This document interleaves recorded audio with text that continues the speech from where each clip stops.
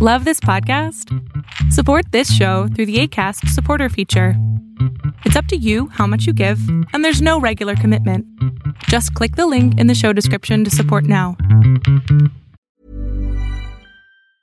Ryan Reynolds here from Mint Mobile. With the price of just about everything going up during inflation, we thought we'd bring our prices down. So to help us, we brought in a reverse auctioneer, which is apparently a thing. Mint Mobile Unlimited Premium Wireless. How to get 30, 30, bit to get 30, bit to get 20, 20, 20, bit to get 20, 20, bit to get 15, 15, 15, 15, just $15 a month? Sold! Give it a try at mintmobile.com/switch. $45 up front for 3 months plus taxes and fees. Promo rate for new customers for limited time. Unlimited more than 40 gigabytes per month. Slows full terms at mintmobile.com.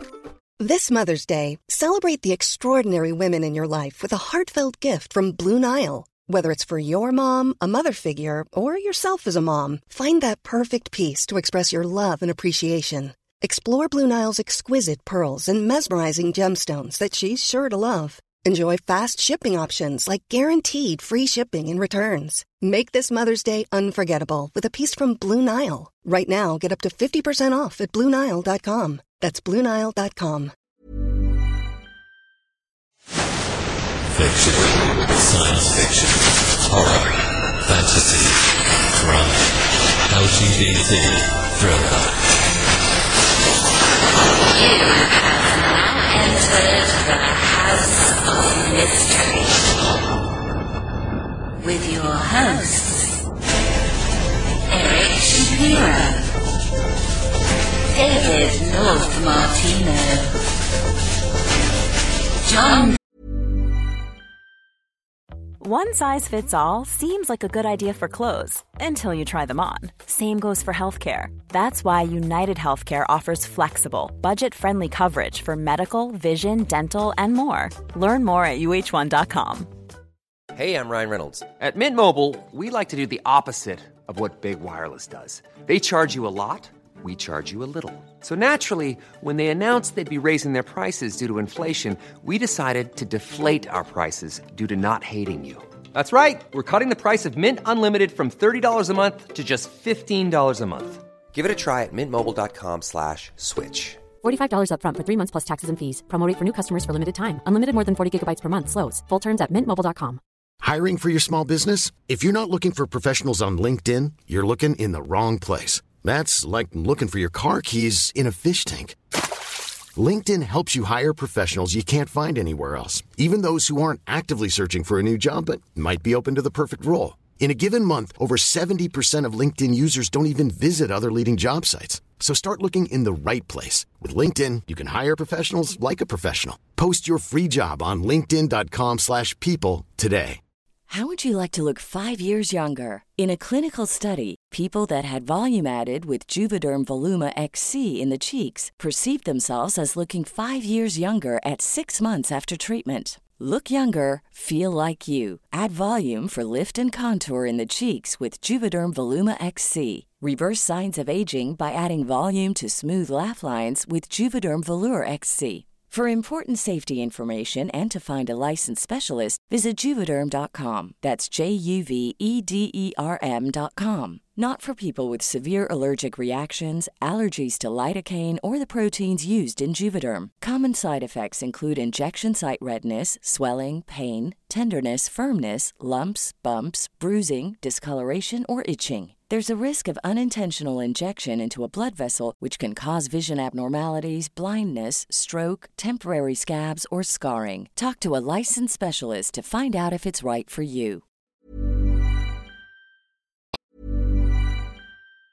Planning for your next trip? Elevate your travel style with Quince. Quince has all the jet-setting essentials you'll want for your next getaway, like European linen, premium luggage options, buttery soft Italian leather bags, and so much more. And is all priced at 50 to 80% less than similar brands. Plus, Quince only works with factories that use safe and ethical manufacturing practices. Pack your bags with high-quality essentials you'll be wearing for vacations to come with Quince. Go to quince.com/pack for free shipping and 365-day returns. Open paper and our warrant. 106.5 FM Los Angeles, 102.3 FM Riverside, and 105.0 AM Palm Springs. Welcome back into the House of Mystery. I'm Al Warren. Mr. Dave Rose Martino is here. I think we got a good nickname for you on the last episode. Which one was that? The short, hairy one, what, Lepo or whatever that name was for the dog. For the dog. Yeah. I am short and I am hairy. So there you go. The short, except on the top of my head. And that's the important place. I know. What happened? Why don't you spend as much time working on that? I don't know. The only person with the full head of hair in the room is Mr. Gavin Stone. How you doing, Gavin? Hello there. I'm doing great. Thank you for having me back. Yeah, well, you can come back as many times as you're always welcome. Oh, thank you. We've got an author returning. He does really good work. True crime. So he's got a new book out, Grim Paradise. So let's talk to Rod Sadler. Thank you for being here, Rod. Oh, thank you so much for having me, Alan. I love being on your show. I really do. It's a great time, and I appreciate you having me back. Oh, it's my pleasure. When you're doing a true crime story like this is the cold case. It's called The Search for the Mackinac Island Killer.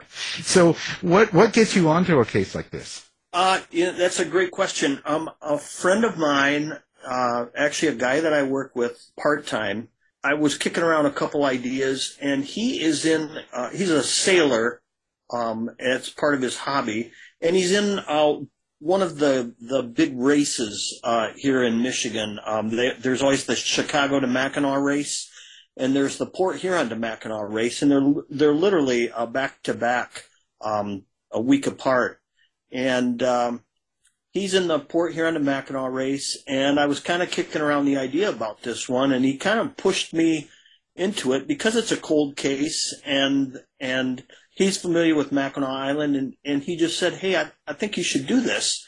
And it just kind of snowballed from there, and there were some odd circumstances that kind of pointed me toward a person of interest that was never looked at by the Michigan State Police. And so that's kind of how this all evolved, and I just ran with it. You know, so this case is back in the 1960s. I like the older crimes myself, and I like doing the research. I like going through the papers, and 60s is great for me because like right now I'm doing a case in the 60s, and so all I watch is like 1960s To Tell the Truth and Perry Mason, all that. So I totally immerse myself, but I'm a total nut job. So this is why I do that. And how do you do your research? Well, the first thing I try to do, and I'll just preface this by saying that my wife wasn't too happy at tax time when she found this out, but I submitted a Freedom of Information request to the Michigan State Police for the actual police report and crime scene photos. And I got it, but it was, let's just say, very expensive, more expensive than I've ever paid before. But it was a 2,000-page police report from 1960. Was it redacted? Yes, it was redacted. and that's why it costs so much, because they go through by hand and redact every name and every address. And so part of my research was to actually have to catalog on a 10-page spreadsheet different sections of the police report that I wanted to make sure that I didn't miss in the book. And it just became a very daunting task. And, of course, then I use newspapers.com. That's a great research tool for me. I actually went to Mackinac Island on this business trip to actually stay in the same hotel that the victim stayed in, walk to the crime scene, take some photos, some measurements, and just kind of get a feel for what it was like back then. The most important thing about Mackinac Island that some people don't know is that in 1898, the city council voted to ban horseless carriages. And so, therefore, there are no automobiles allowed on Mackinac Island. Transportation is by horse and carriage, bicycle, or by foot. And that's it. And that's the fascinating thing about Mackinac Island. It's really considered Michigan's crown jewel when it comes to vacation destination. Wow. Were you around and voted for that law at the time? No, but there are several people that would tell you that I probably was. Actually, incidentally, that was the year after my great-great-grandfather who was the subject of my first book, To Hell I Must Go, was the sheriff here in Ingham County in central Michigan. So it was very close to his time, just not mine. Well, from your visit and your research, what was it like living on Mackinac Island in the 60s, and what was the culture like? And did it contribute to this case going cold? Yeah, the culture on Mackinac Island it's a tourist destination. I think today there's probably 600 people that live on Mackinac Island. It's only 8 miles around the circumference of the island. So a lot of the traffic in the summer, thousands and thousands of people come for the touristy things, the boat races, the geologic formations around the island, the souvenir shopping, just to get away. And it was like that back then, just the same as it is today. It's really remained unchanged. It's a fascinating place. It really is. So now this case is about Frances Lacey, who was found murdered, I believe, right? Who was Frances Lacey? What did you discover about her? Frances Lacey was a Dearborn widow. She lived in Dearborn, Michigan, just outside of Detroit. And her husband, believe it or not, it was her third husband. She had had a couple divorces back in the 30s. But her third husband had passed away about 3 years before this. And so she really had stayed to herself. She had a daughter and a son. And her daughter and her son-in-law decided to go to Mackinac Island and take her along. Her son-in-law's mother had rented a cabin up on the island and had planned on them staying with her. Frances was really a very loving person, but she was kind of hard to get to know, and that probably, I'm assuming, was a result of her husband's death 3 years earlier. She kind of stayed to herself, was a quiet lady. She took over her husband's business after he passed away. He dealt in real estate and stocks and bonds and things. But she just kind of stayed to herself. But again, according to her neighbor at the time, she was a very loving person and easy to talk to. You know, in the times, the 50s, it wasn't very good for her to be a divorced woman in those areas. And though her last husband had died, did she have problems in the community? No, I don't think that she did. I never picked up on anything like that. Most of the things that I picked up on were from statements from her daughter to the police and things like that. She'd had some surgery and she went into some sort of depression. So she took some medication for that. But no, there was really no stigma attached that I picked up on in my research about her being divorced. And was she back to dating, or did she stay away from that? Was there any boyfriends around at the time? No, she stayed away from dating. As a matter of fact, she didn't even drink alcohol. I think her brother told the police, or maybe it was her son, told the police that he'd only ever seen her drink once, and that was a glass of wine at his wedding. So she did not date. She wasn't a heavy drinker. She smoked a lot, but everybody did back then. She really was kind of a loner, if you will. So now, when you say that, when she went to the Mackinac Island, so she was that was a vacation spot for her then, or I'm correct, right? You're correct. They decided, let's go up to Mackinac Island. It'll be Mom's first getaway since Dad passed away. It'll be good for her, and she really was looking forward to it. She really was. But the thing that she did, and this was her demise, I guess, if you want to call it that, was she decided not to stay at the cabin with her son-in-law's mother and his family. She didn't want to put anybody out, so she chose to get a hotel right in town. The cabin that they were staying at was about 3 miles away. Okay. But so she wasn't known in the Mackinac community, like she wasn't a regular there? Oh, no, not at all. Not at all, no. She was one of thousands of tourists on the race weekends when they have the big yacht races from Chicago to Mackinac and then Port Huron to Mackinac.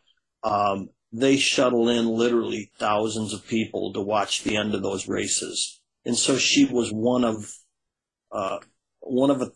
several thousand people.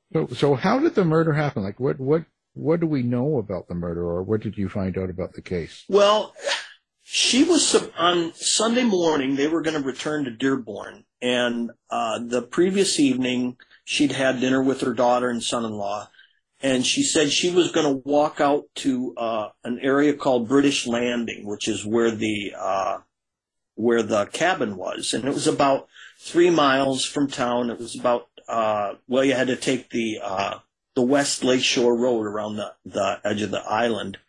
And she said, I'm just going to walk out on Sunday morning. And her daughter was a little concerned. And so she said, well, if I get tired, she says, I'll grab a horse and carriage and finish the rest of the route that way.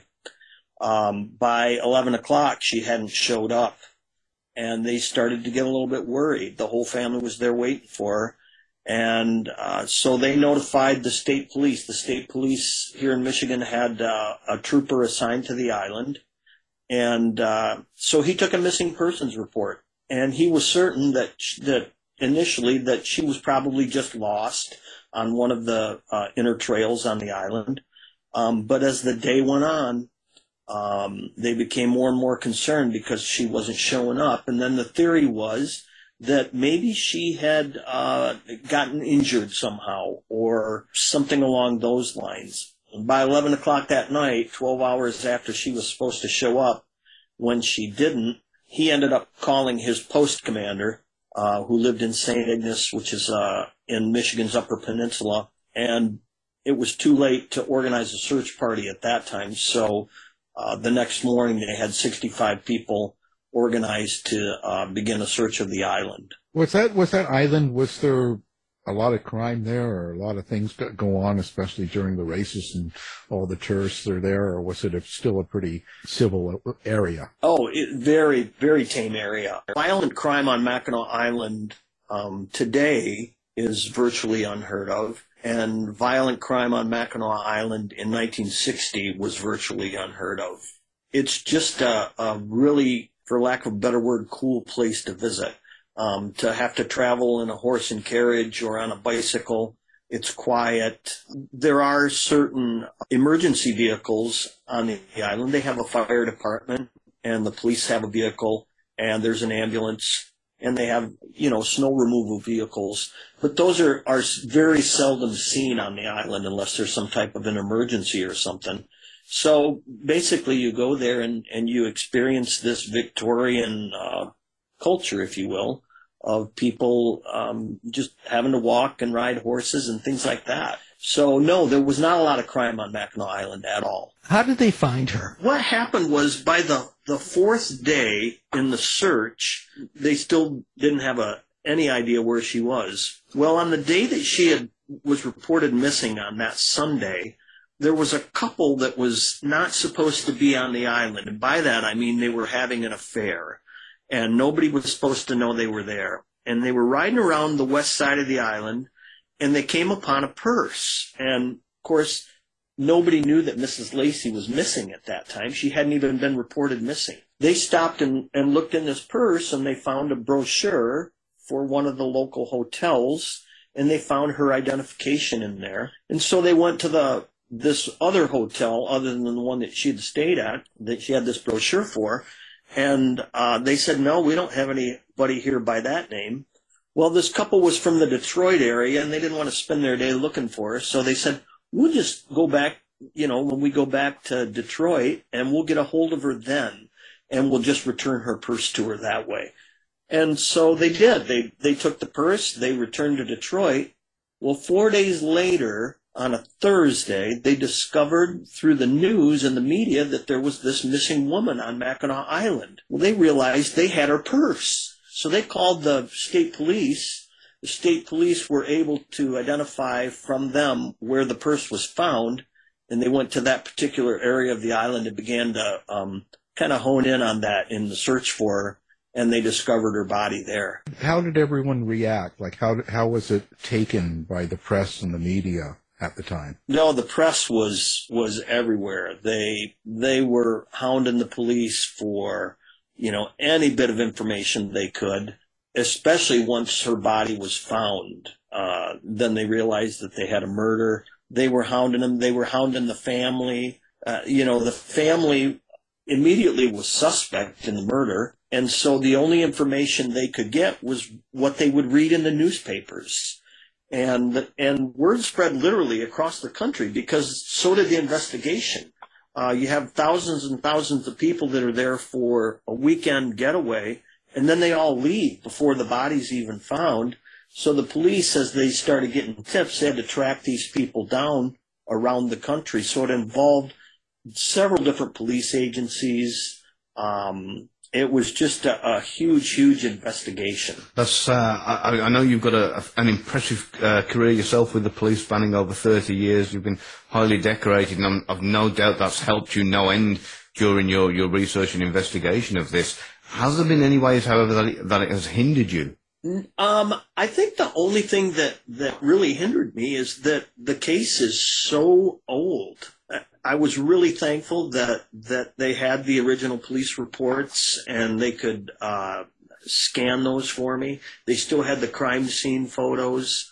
I obtained those. And there was actually some people that I talked to that remembered that case from 1960. I found them in my research. One of those is a gentleman by the name of Dennis Cawthorn. And Dennis literally arrived on the island about 6 months before this murder, came there as a young man to work for the summer, fell in love with the place, and he's literally been on the island ever since then. I talked to some other elderly people around town.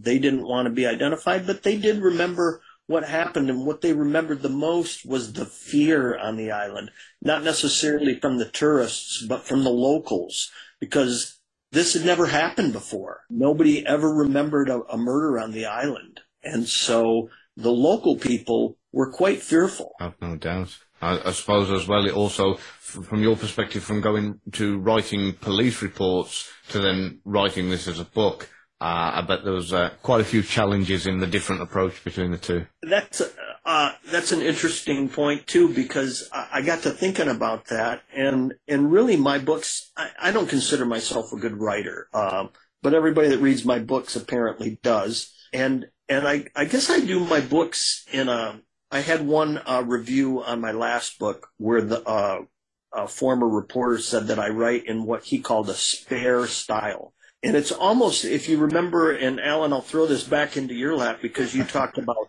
starting to watch shows from the 50s and 60s because you're working on a book about a crime back then. The old Dragnet TV series where Joe Friday would say, "Just the facts, ma'am." And that's kind of how my books are laid out. And I get to thinking sometimes maybe they're too much like a police report, but yet I guess that's the way that I write. And it has come in handy. Yeah, sorry about that review. Yeah. And I do the same thing. With the true crime books, I'm very formal, and I put in I dress all around the facts. So everything's all about what you do know, and I don't feel comfortable giving too much opinion or feeling or fiction when I'm writing a true story. So sometimes I understand that thought, and I don't think of myself as a good writer either because of that. I think for a reader, they enjoy getting the true story, like the real meat of the story. So I think it's kind of good in that way. I totally agree. The best thing that I get in a review when I read them is that people say that there's an incredible amount of detail. And that's what I like to put in my books is the details that the public was never made aware of, little tidbits that nobody ever knew. And that really became important in this particular book, Grim Paradise, because I've talked to some people, a former police chief from Mackinac Island, one of the residents up there, and I said, "Well, who do you think did it?" And everybody's got a different opinion, but nobody knows the details that I know. And those are the details that I put in the book. Right. And that's important. And also, when you do that, because when I do more modern stories like that, where you have people alive and you go to a community and you talk to them, how do you yourself draw the line between what's just gossip and fiction and what's real? Because, whenever I've been into a case like that, you hear all sorts of stuff, and I'll have people saying, oh, yeah, well, you just don't know the truth, right? And then they tell you some story, but it's, a lot of times it's just derived from kind of gossip. It's from people that didn't like people, or Uncle Joe told so-and-so about this and that. Like, how do you decipher all that yourself? Well, I get it mostly from the police reports, and I'll give you an example. I talked to a guy that lives on Mackinac Island, and when he introduced himself, he said, I consider myself the leading authority on the Lacey homicide. And I thought, oh, well, he'll be interesting to talk to. He didn't want to talk about it. Absolutely didn't want to talk about it. But I can tell you right now that he probably looked through the police reports, at least a box of them that still sat in the Mackinac Island Police Department, not organized, just kind of scanned through them, probably saw a report that mentioned some insurance or something. And so he's of the opinion that it was insurance hit. But he doesn't know the things that I know, the things that I read, that I intentionally pick up on from my law enforcement career. I know what to look for, and that's what I put in the book. And I think I make a very compelling case for at least a couple suspects. Okay, I admit it, I did. You broke me down. This leads to an important point. A lot of times people take the armchair detective route, and a lot of people will put down the policing and put down police, and it's prime this time, 2023 time to do that. But you're not taking that avenue, but yet you're bringing up information and things that maybe the police didn't get at the time. And I'm thinking that, like me, I have the opinion that you have a lot of people, like in law enforcement too, that are just people. They're humans. They will make mistakes, or they'll miss things. They're doing the best they can. You're not taking the avenue that they shouldn't have been there, or they're bad. At least that's what I'm thinking. So let's talk about the policing in this and how the detectives handled the case. Well, the interesting thing that I put in the preface to the book is that it's easy to look back on a case that's 63 years old and say, wow, they should have done this, or they should have done that. They should have looked at this person, or they should have looked at that person. I can tell you that they did back then in 1960 exactly what should have been done, given the technology and the resources that they had available. When they realized that they had a homicide at a vacation destination like Mackinac Island, they brought in like 25 troopers and detectives from around the entire state to work on this case. They talked ad nauseum to locals, to transient people, to tourists. They talked to police agencies around the country saying, hey, so-and-so was here on the island. Can you interview him for us? They did exactly what they should have done. But yet today, while it would be done the same way, in that you would go out and you'd take crime scene photos and measurements and you'd talk to people, things would still be done differently today because autopsy protocols have changed. We now have DNA technology available. We now have the ability to profile serial killers, things like that. So while you would have done the same thing today that you did in 1960, there's also other avenues available that would have been much more helpful. And I think that it could still contribute to at least either implicating or clearing two people that I think could have been involved in this particular murder. Wow. With that in mind, with the difference between modern policing and policing back then, do you think there is anything that would have been pivotal that you could have taken from today's policing and used it back then that would have made the outcome be completely different? Well, that's a really tough question, because the theory is that the killer obviously, since her body wasn't found until 4 days after she was reported missing, the killer had every opportunity to escape, and clearly he did, left the island. I don't think that there's anything available. I take that back. I would say if they'd have had DNA back then, they certainly could have created a DNA profile of the killer based on some of the forensic evidence that was found. And given that, I think that they could have solved this particular case. I don't think criminal profiling would have helped back then. I just think there was too many people on the island. I really do. Were there any other murders in Michigan or the surrounding area that matched the MO of that killing? Well, yes. Not at that particular time that I'm aware of, though. The person that I name as a person of interest in this particular murder was involved in another murder in the early 80s in mid-Michigan, and the victim was a 16-year-old girl, and her body was found west of Cadillac, which is another vacation destination in northern Michigan. And that 16-year-old girl died the same way that Frances Lacey did. When you put together this case, like when you look at this, was there any evidence that they can pull back on? Did they collect anything that they can get a DNA from, or any sort of, was there evidence left that they still have? Well, there was evidence left. The question begs whether or not they still have it. And really, that's the crux of this case. If that evidence can be located, then I believe they could create a DNA profile of the killer. Without getting into specifics about what was found, if that evidence could be located, yes, I would say yes, absolutely. The question is, from all indications in my research, it has either been lost, misplaced, or destroyed. And those are the exact words used by a detective in an email that I was able to get a copy of. So was that common practice? Do they keep cases that old, or do they just start destroying it or disposing of it? Is that common? Oh, no. I think anytime you have an unsolved homicide, everybody knows that you hang on to that evidence basically forever until the case is solved.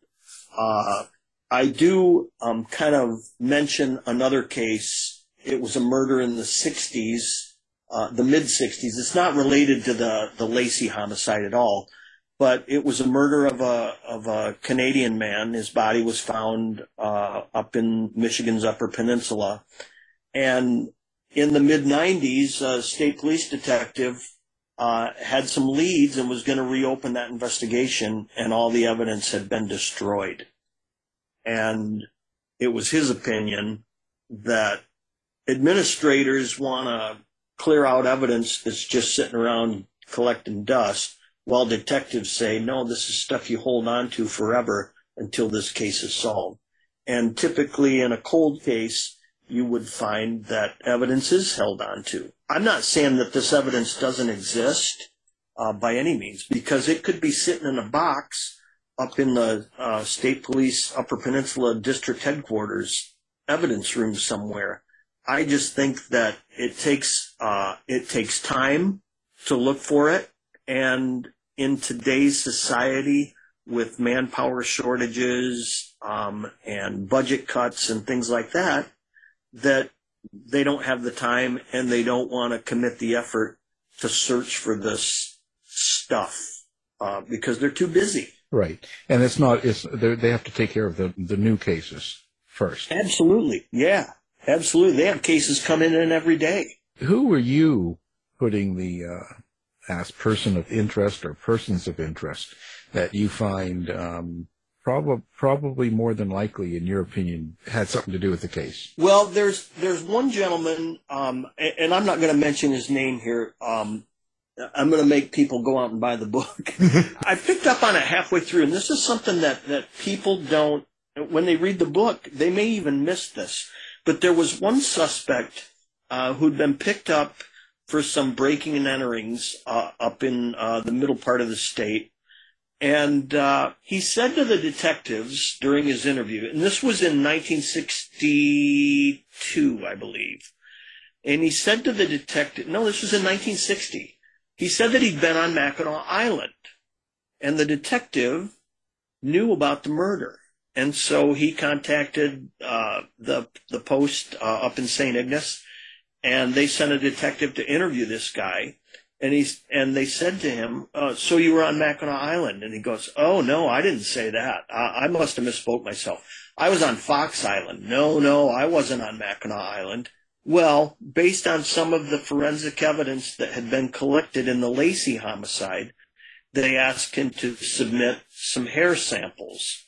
And when they did that, the lab technician that did the analysis said that the hairs or the forensic evidence that he submitted matched some of the forensic evidence taken off the body of Mrs. Lacey. And so you have this connection where the guy says, oh, no, I didn't say I was on Mackinac Island, yet he matches with some of the forensic evidence. So honestly, I think that he is a legitimate suspect in this because there was nothing else in the reports that said they did any more follow-up other than giving him a polygraph exam that they said he passed. The second suspect, and it's a long, convoluted story about how I came across this guy's name, but I'll tell you his name. It's Gerald Wingart.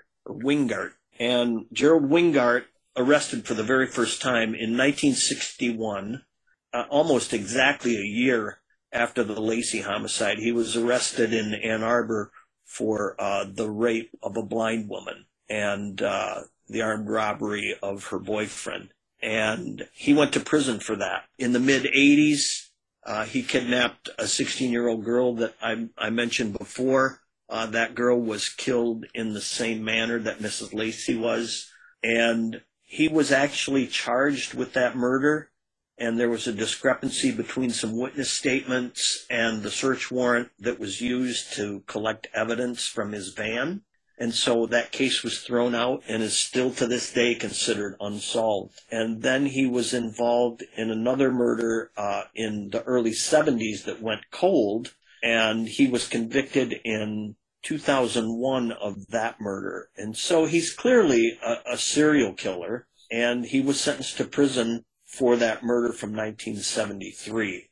I think he's a legitimate suspect because there's certain traits that he has that match some of the physical evidence in the Lacey homicide. And he's clearly aware and familiar with northern Michigan based on some newspaper articles that I found about him. And so I think that he's a legitimate suspect, or at the very least a person of interest.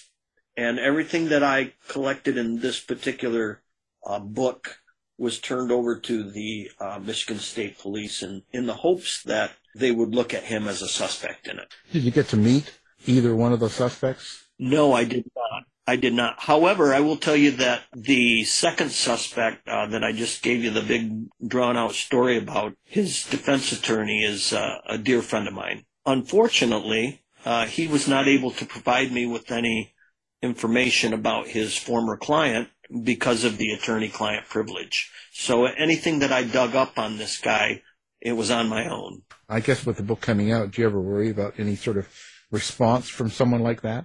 It crossed my mind. I'll tell you that the second suspect, well, the first suspect is dead. He died in the mid-2000s. The second suspect that I mentioned, he passed away last year and is still in prison for that 1973 murder. I had thought about, well, what if he gets word about this? And then I thought, who cares? I don't care. I really don't.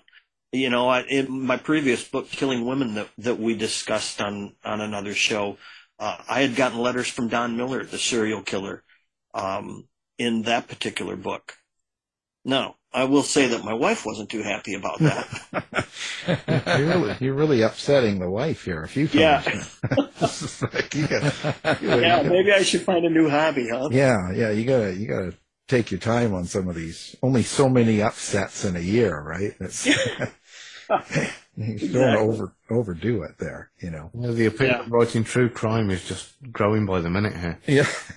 It is, yeah, it is. The big picture of this, when you look at this, when someone picks up this book, when they pick up Grim Paradise, what is it you hope they take away from it? I want them to know, first of all, it's a piece of Michigan history that a lot of people think is folklore or they didn't know about it. And I want people to know about it because there's still a killer out there. Could still be a killer out there. And they could be a part of solving this. I quote John Douglas, a former FBI profiler, in the book where he says, basically he says, we do the best we can, and when we can't solve it, we turn to the public. Maybe there's something in the book that someone will read and go, hey, I think I've got some information that might help solve this. Maybe it was somebody's uncle that quietly said, hey, remember Mrs. Lacey? I'm the one that killed her. Maybe Mrs. Lacey's had some missing property. It's listed in the book. Maybe they'll read the book and go, hey, I've got one of those. Let me go take a look at it. Hey, look, the serial number matches. I got this from my distant cousin. That there's so many possibilities, and that's what I want people to take away from it, that they could be the key to solving the Mackinac Island murder. When I approach different detectives on old cases that haven't been solved and, going through evidence and stuff, sometimes there can be a little bit of a, let's say, I don't want to say fight, but they're not too eager to get into it. How is it for you being an ex-cop? I think in general right now with podcasts and a lot of the stuff out there, there's this real, even the TV shows, there's a real common thread of people on these shows going, well, the cops did a bad job, or they didn't do this or didn't do that. So there's kind of, they must feel a little bit like scrutinized over their work. And that must be kind of a hard thing to deal with all the time. And so did you sort of notice any of that? Not really. When I spoke with the cold case detective about the information that I had developed in the Lacey homicide, he was very friendly. And he said, if you're ever up here, stop in for a cup of coffee. He never offered any information back. It was a one-way exchange, and that was me giving him information. The Michigan State Police has a policy, and understandable, it's the same policy that we had when I was in law enforcement, is that you don't talk about open cases to the public. And that's why the exchange was one way. I talked with another lab technician from the crime lab, and he said before you say anything, he said, I want you to know that I'm not going to be able to help you out because we have the very strict policy because it's still considered an open case that we can't talk about it. And I said, you know what? I understand completely. And so I wasn't able to garner any information from him. On the flip side of that, I'll tell you that I'm working on my next book, and when you talk to retired cops, man, they are just a wonderful, wonderful resource. And without going into a lot of detail about my next book, I have gotten absolute 100% cooperation from every retired cop I've talked to about this particular case. Not the Lacey homicide, but my next book. And they'll share anything and everything they can. Let's talk about your social media, and let's talk about how people find Rod. Besides going to the bars, where would they find you? Well, they can find me at rodsadler.com, and they can actually, the book launches in a week, but right now they can pre-order a digital copy for your ebook at a substantially reduced rate, and they can pre-order the book actually from me on my website. It'll launch next week, and it'll be on all my social media pages. I'm on X, which used to be Twitter. I'm on Instagram. I've got a little stuff going on TikTok. I'm trying to get some videos up there. I'm on Facebook as Rod Sadler Author. That's where I do the majority of my social media. And I'm also on LinkedIn. So they can find me at a number of social media spots, and I try to include any news about my upcoming books on all of those different platforms. Wow. Well, we'll have all that up on our website as well so people can find you with one click. But I've got to go see Rod Sadler on TikTok. Oh, yeah. Well, I haven't really mastered the whole video thing, so there's not much there, but it's at least a reminder that, hey, there's a new book coming out, and you might enjoy it. Well, you got to start slow, but, get the dogs out there and go dancing, and stuff like that, Absolutely, yeah. Yeah. Get some fun. I want to see some action. Absolutely. Well, anyway, it's been a real pleasure having you on, and, of course, now the book, Grim Paradise, and it's the cold case search for the Mackinac Island killer. And it's Mr. Rod Sadler who wrote it and our guest, so thank you for being on the show. Gentlemen, thank you so much, and I will stay in touch and let you know when my next book comes out. Thank you. Thanks, Rod. You've been listening to the House of Mystery radio show. To find out more about our guests, hosts, or shows, go to www.houseofmystery.com. Show's over for now. Was it as good for you as it was for me? Yeah. Good night. This has been a production of Something Weird Media. I'll be back. You've been listening to the House of Mystery radio show. To find out more about our guests, hosts, or shows, go to www.houseofmystery.com. Show's over for now. Was it as good for you as it was for me? Yeah. Good night. This has been a production of Something Weird Media. I'll be back.